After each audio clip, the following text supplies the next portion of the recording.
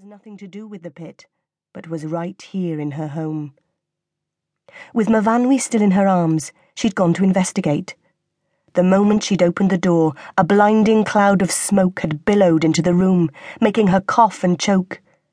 When she'd found it impossible to get upstairs, she'd run out into the street screaming for help. Alan Pritchard from the house next door was first on the doorstep, followed by some of the other men who lived nearby. They'd wasted no time. They'd sent for the fire brigade, and one of the younger ones had made off at a run for the pit to fetch Ivor Jenkins. It was only when Sarah began whimpering about her mam still being in the house that any of them knew that Gwen Jenkins was inside. The firemen did their best. They put up ladders and tried to get in through the bedroom windows, but the smoke was so thick and so acrid that it choked them. There was no hope of rescuing Gwen. No one could understand how Sarah and the baby had managed to escape until Ivor Jenkins arrived home.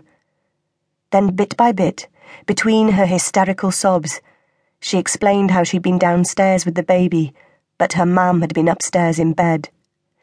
"Trying to get some sleep she was," Sarah sobbed. "Tired out, see, because the baby was being so mardy. I thought if I took Mhafanwy downstairs, where Mam couldn't hear her crying, it would give Mam a chance to sleep. She was getting into bed when I left her.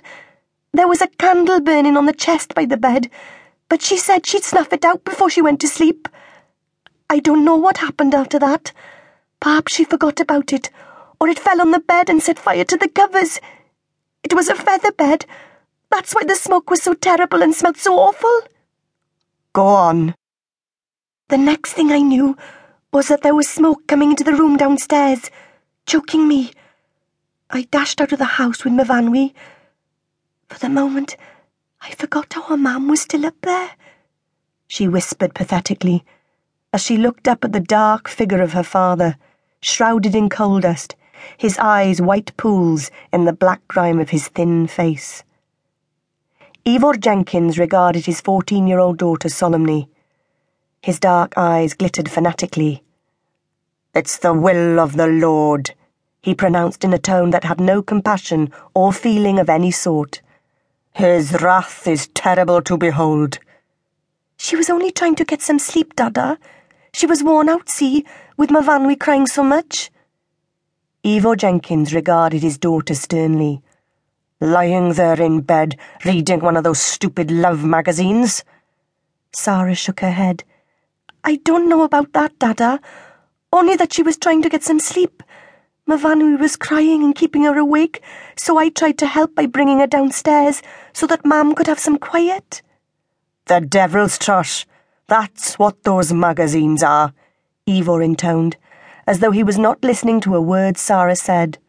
"Don't you dare let me catch you reading one, mind," he thundered. Sarah bit down on her lower lip to stop herself saying anything. She knew he hated her mam reading Love Letter, the magazine Martha Pritchard, their next-door neighbour, passed on to her after she'd finished with it.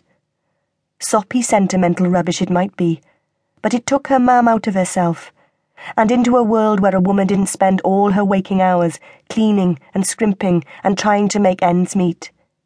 It was a world where the men didn't come home from work grimy from head to toe with coal dust, and expect to find a tin bath of hot water waiting in front of the fire, and their wife standing by to scrub the ingrained filth from their back. In the stories in Love Letter, the women were treated kindly, not bawled at when things went wrong. They wore pretty dresses and lived in lovely homes where there were always fresh flowers and soft music in the background, and they served up delicious meals to their families and friends. Sarah and her mother both knew that Ivor disapproved of them reading such things. He called them fairy stories for stupid women who didn't know when they were well off. Often, Gwen would hide the magazine down the back of her chair when she heard Ivor's footsteps in the road outside, and pray that he wouldn't spot it. Whenever he did, he took a sadistic pleasure in making her toss it straight into the fire. Then he made a point of docking tuppence from her housekeeping money, to teach her a lesson she wouldn't forget. He always made a great ceremony of putting the tuppence into the collection box